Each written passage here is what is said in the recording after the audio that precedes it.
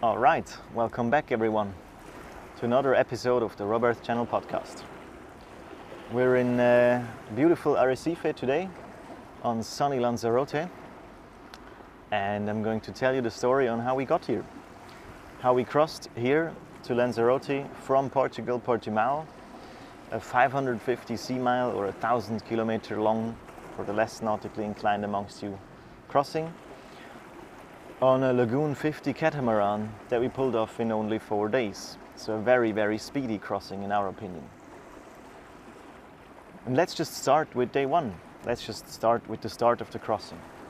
In the last 2 episodes I have already told you how we arrived at the boat and how we got the boat ready for departure, how we started cooking a lot and checked the weather and checked the mast and got along with the crew.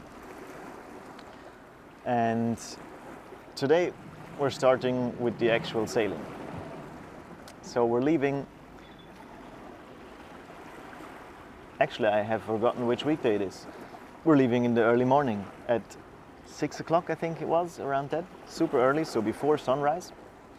Everyone is up, we're ready, we're pumped, we're excited. It's the first big crossing that we're doing. And for Nico, our other crew member, especially because he has a little bit less sailing experience. So we're suiting up.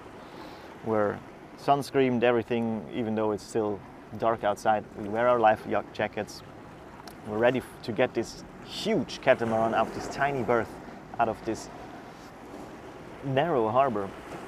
And the captain is at the helm, and every one of us has a walkie-talkie, a microphone, and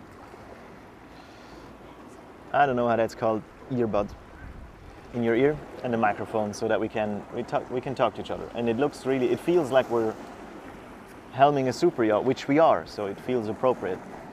The bridge is too far away from us. When we're at the front we can't hear anything, so now we can hear the captain via the walkie-talkies, which is nice.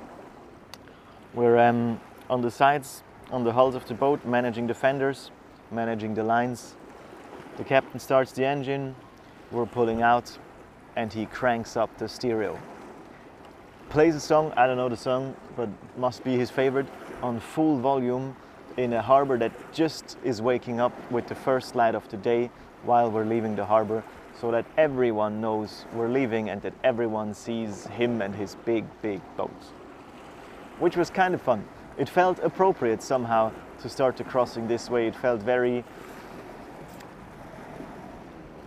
Yeah, it was a very distinct start, even with this show-off move of showing off the stereo and the catamaran, but it somehow matched the boat and the feeling and everything, so it was fine.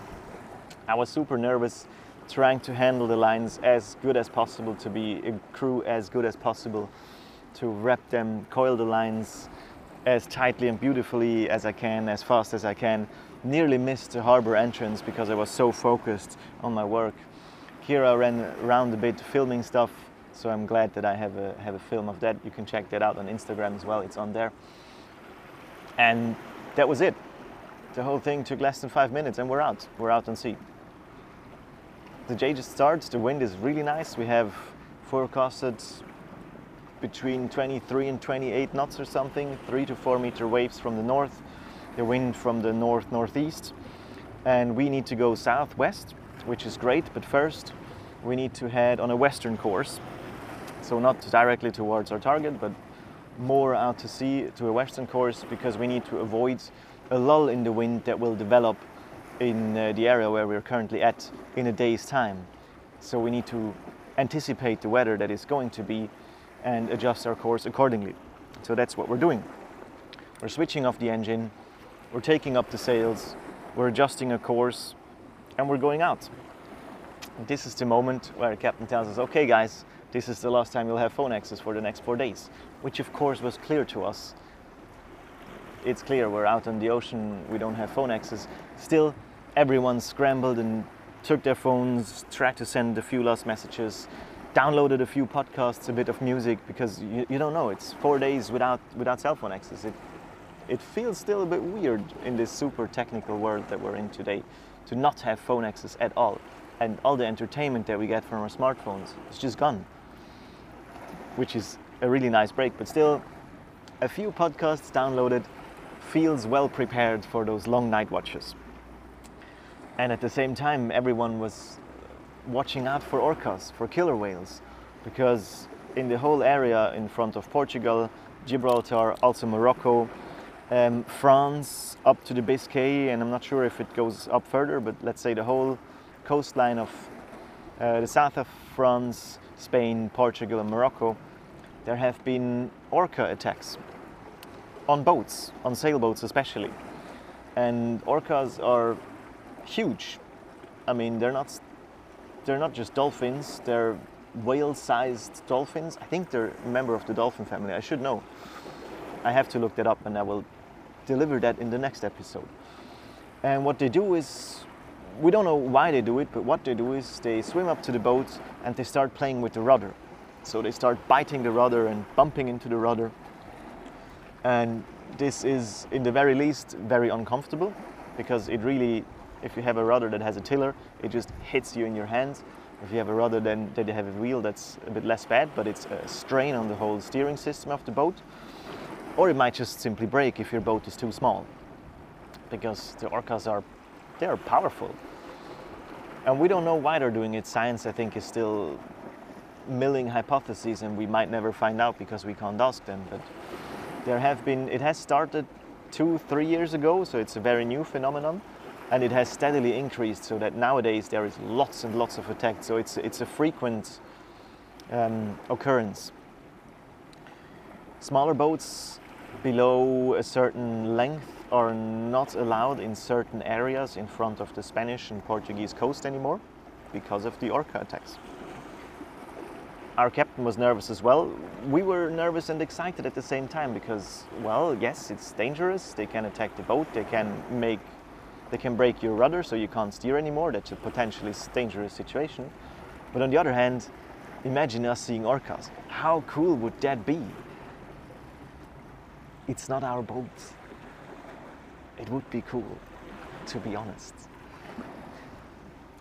Well, tant pis. What we did in order to fight off the danger of the orcas is we had filled beach toys, a huge balloon and a huge ring to float in, so a floating ring. We had filled with air and had them up on the bridge deck, so that in order when the orcas would attack us, we would throw those things in the water and hope that the orcas would play with the beach toys and the balls instead of with the boat. So they would get distracted, which feels bad because you're throwing plastic into the ocean. On the other hand, I can also understand that the captain of a $1.5 million vessel doesn't give a shit about a $20 plastic toy in the ocean when that saves his boat. How are you going to handle such a situation? I have no idea. I'm not the captain of the boat. And at this point, when I'm talking of these toys on the bridge deck, let's talk about the boat. I think I haven't told you about it. I've told you it's a Lagoon 50. It's a huge boat that looks very new. It's very white and very clean and all that, but you cannot imagine yet the layout of the boat. So let's start at the very bottom. It's a catamaran. It has 2 hulls. In each of these hulls, we have the cabins. On the port side hull, we have 2 cabins. We have a front cabin and a aft cabin. Each of those cabins has a freestanding double bed, like a fully sized double bed, an own private bathroom. I won't say head because it's a proper bathroom with a separate shower that had, spoiler alert, warm water the whole way. We had hot showers the whole crossing. So it's a very luxurious cabin. In the other hull, in the starboard hull, the captain's cabin which was across the whole hull. So he had his huge bed, his library area, and his bathroom with a proper huge, I mean, we had a proper shower as well, but he had a ginormous shower and a huge bathroom area. So like an apartment on the sea. If you go up 1 story from the hulls into the main saloon, you have this beautiful view all around because you're already high above the surface. Maybe the foot is maybe like your foot or maybe a meter above the waterline, and you have this window that go around. You have a 360-degree view of the harbor, of the sea, of the rest of the boat around you. We have a fully equipped kitchen on board that I might have already mentioned, with 4 gas burners, an oven, a microwave, toaster, blender, mixer, sandwich toaster as well, all the knives and pans that you can need, so everything you need to cook, all there.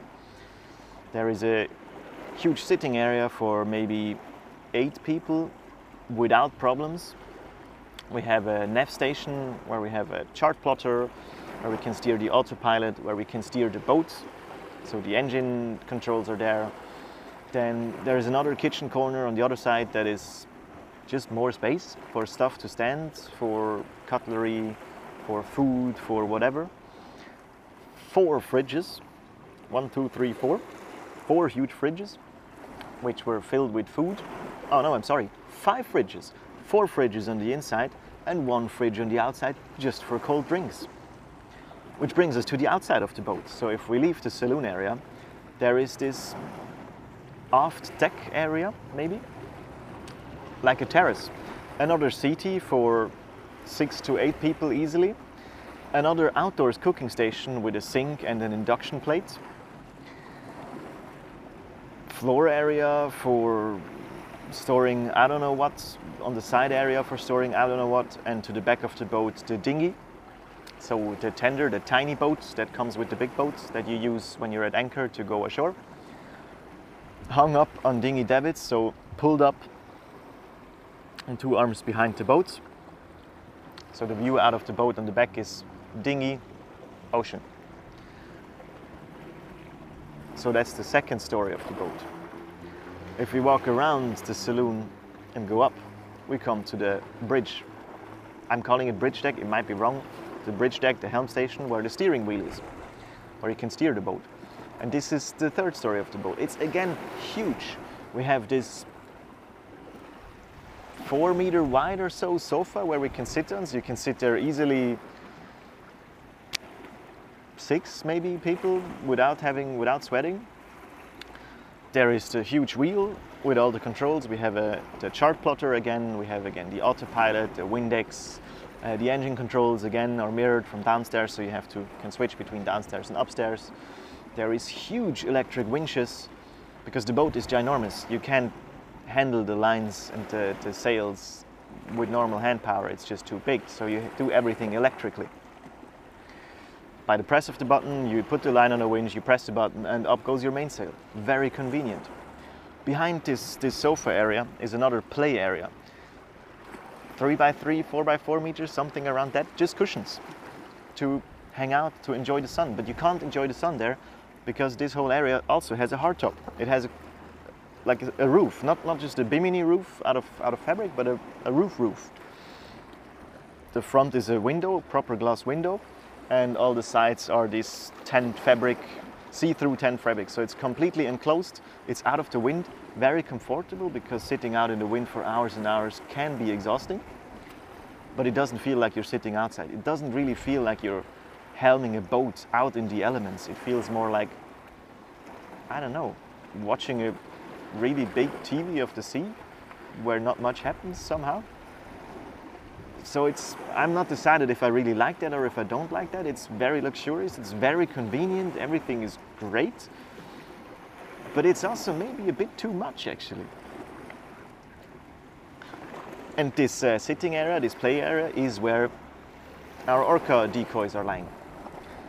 Let's finish with the boat. If we look to the front, we see the 2 hulls again, and in the middle the trampoline area with another settee area behind it that is built in, hard top with cushions. Then the trampoline area, we can see the sails, the mast, 27 meters high, the whole thing. So from the top of the helm station, the mast is probably another 23 meters or so because we're already 4 meters above the waterline, which makes for great visibility all around. But it also makes for great distance from the actual water. So you can hear it, but you're not feeling close. And what can I think of? Yeah, let's say that's it. That's how the boat looks. Now you can imagine with what a floating condo we're crossing, in which luxury, and I hope you're jealous at home. I mean, it's not our boat, we're just crew, but still, read them and weep. So we're up there, we have our Orca decoys, we're on a west wind course, which puts us actually sideways. Not a west wind course, the wind comes from northeast, but we are facing westwards. And the wind comes sideways. I'm confused.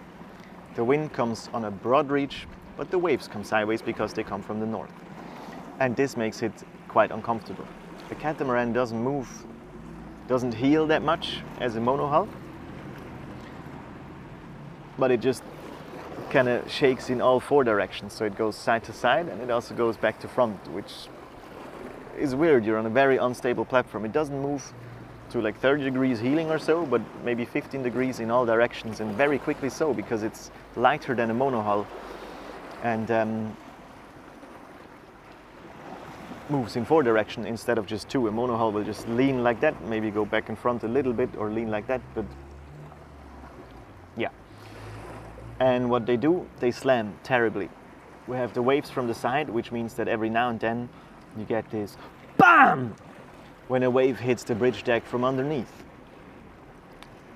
There is not enough clearance. Those things aren't made for fast sailing or for sailing in rougher conditions, if we can call this rougher conditions already. They're more made for being comfortable at anchor. You heard me talking about how luxurious they are.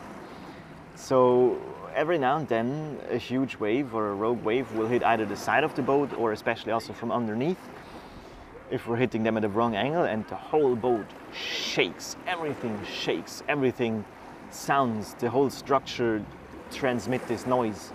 And it's a bit unnerving because you have to trust this boat not to fall apart. It's a loud bang, it's a proper bang. So yeah, it's a bit unnerving. The whole boat creaks anyway, everything is moving a little bit, everything is flexing a little bit, creaking a little bit. It's made from fiberglass, so the structure isn't solid, but it can bend a bit. And then with these wave slams, not what I would call comfortable, especially at night. You're in your cabin and you're like inside a bell. It just goes boom every now and then, and you're awake and hoping that the boat doesn't sink. It didn't sink, we're here. Everything went well, but that is how it felt a little bit. And well, from that on, we're just sailing. Not very much is happening. We're having lasagna for dinner that we have prepared. You heard in the last episode, we have prepared a lot of lasagna and potato soup and boiled eggs and everything. So the whole day is basically doing nothing, eating snacks and compartmentalized by meals. And we're having lasagna for dinner, and we're discussing who gets which watch? Tongue breaker here. So who has to helm the boat and watch the boat overnight? Because during the day, not necessary, we're all awake, we're present, we're here, we can see what happens around us. But at night, we need someone that is on watch, someone whose purpose it is to keep the boat safe while all the others are sleeping soundly. And we're 4 people, but the captain wants to be present on the first night in all watches, which means 3 people can do the watches from 8 to 8. So one watch is from 8 to 12, then the graveyard shift from 12 to 4, and then another one in the morning from 4 to 8 o'clock. And we're discussing a bit back and forth. No one wants the graveyard shift. We're deciding, and I get the graveyard shift. It's okay. Which means that straight after dinner I'm heading to bed, because now I have less than 4 hours of sleep. Then I have to wake up, be 4 hours in the helm station, and then I can go back to bed again. So we're having lasagna and I'm going to bed in my very luxurious, very comfortable and very loud cabin. Because again, every couple of minutes the whole thing goes boom and shakes. So I'm sleeping actually not too bad. It's comfortable. I'm trusting the boat, so I don't know why I'm trusting the boat, but I'm trusting the boat. So I'm sleeping. I wake up, I have an alarm. I get dressed for night shift, which means, of course, Life West. The Life Wests have an AIS transponder, they have an EPIRB, they have a laser to point, they have a whistle, they have a light, so they're good, we're safe. I get everything ready. I get my podcast ready, I get a drink ready, and I go up to the bridge. Nico is on watch. He briefs me what has happened. Apparently nothing did, which isn't super surprising because nothing happened during the day as well, so it might as well nothing be happening during the night. Rolf is there on the play area, sleeping, having a snooze. Rolf is our captain. And Nico briefs me that it's not much going on. It's a bit more windy than before, so we're in an area of 25, 26 knots. We might have to reef at one point. They didn't reef so far. Reefing at night is a bit more challenging because everything at night is a bit more challenging. And Nico says I should watch out for the moon because it's beautiful. And then he heads off. So I heed his advice and I sit on the stairs that lead up to the bridge, not to the bridge itself because it's inside, so a little bit outside. And the moon is beautiful.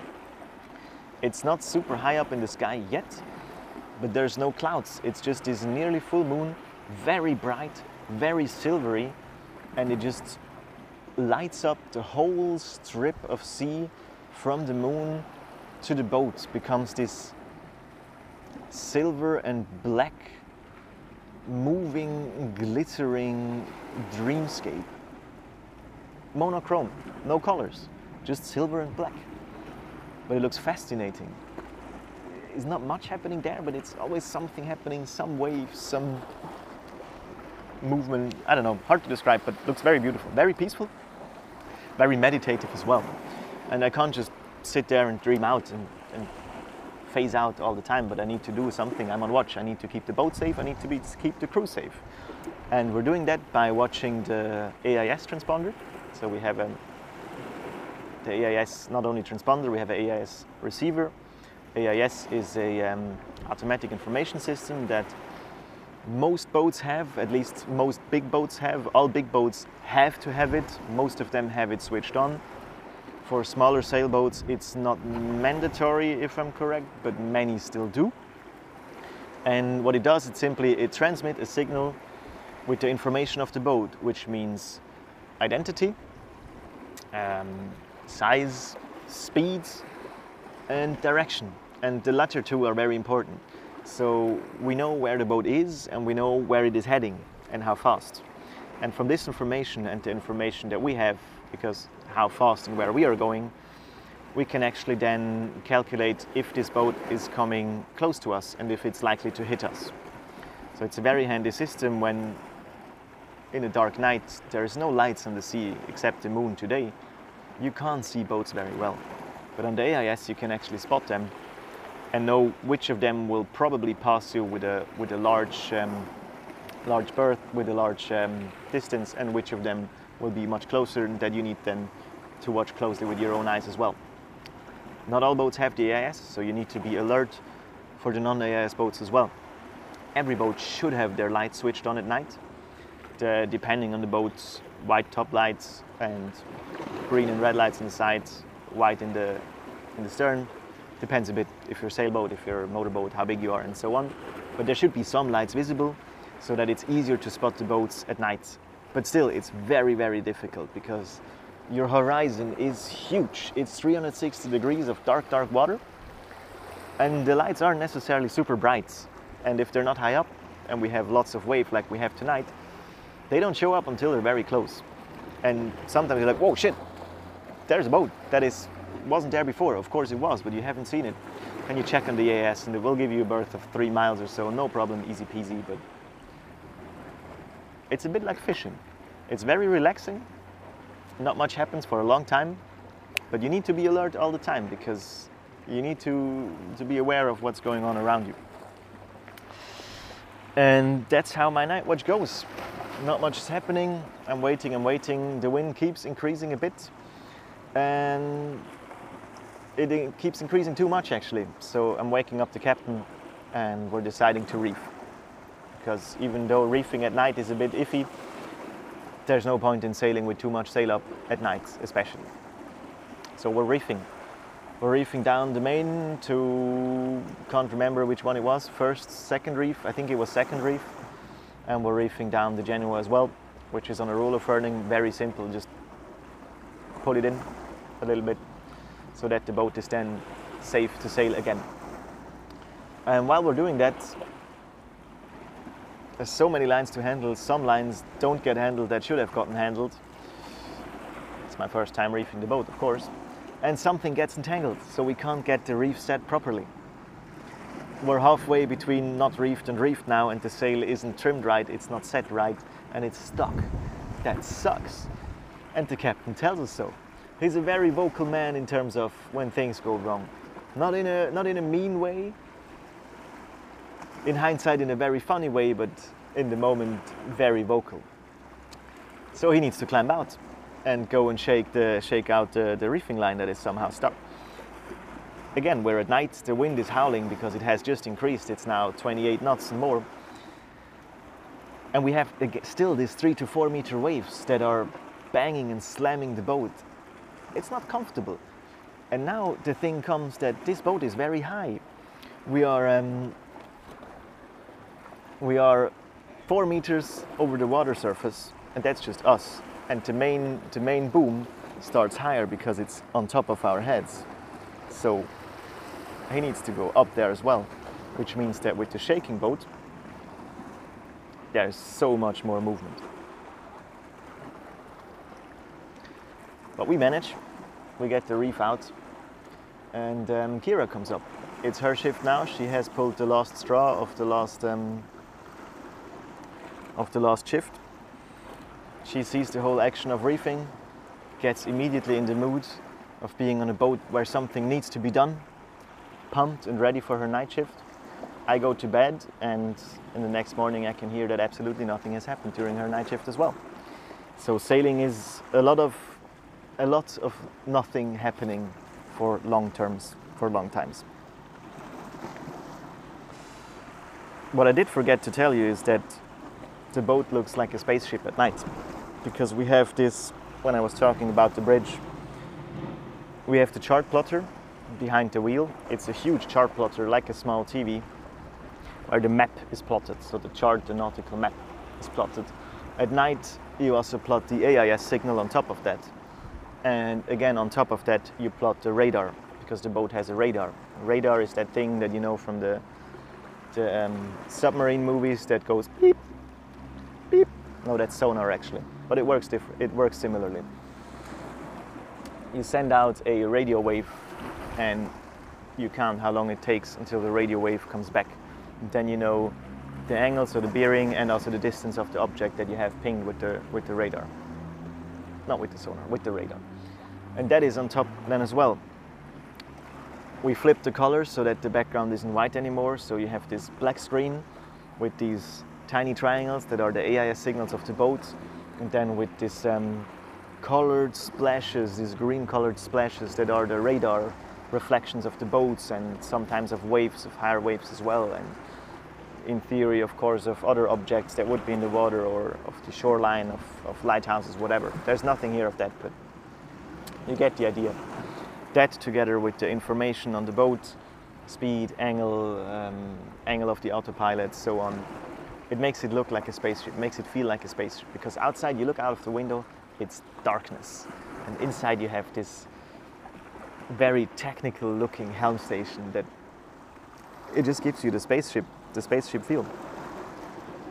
And after the spaceship shift, I go to bed and sleep for another 4 to 6 hours, because I just had 4 hours of sleep, 4 hours of watch, and 4 hours of sleep again.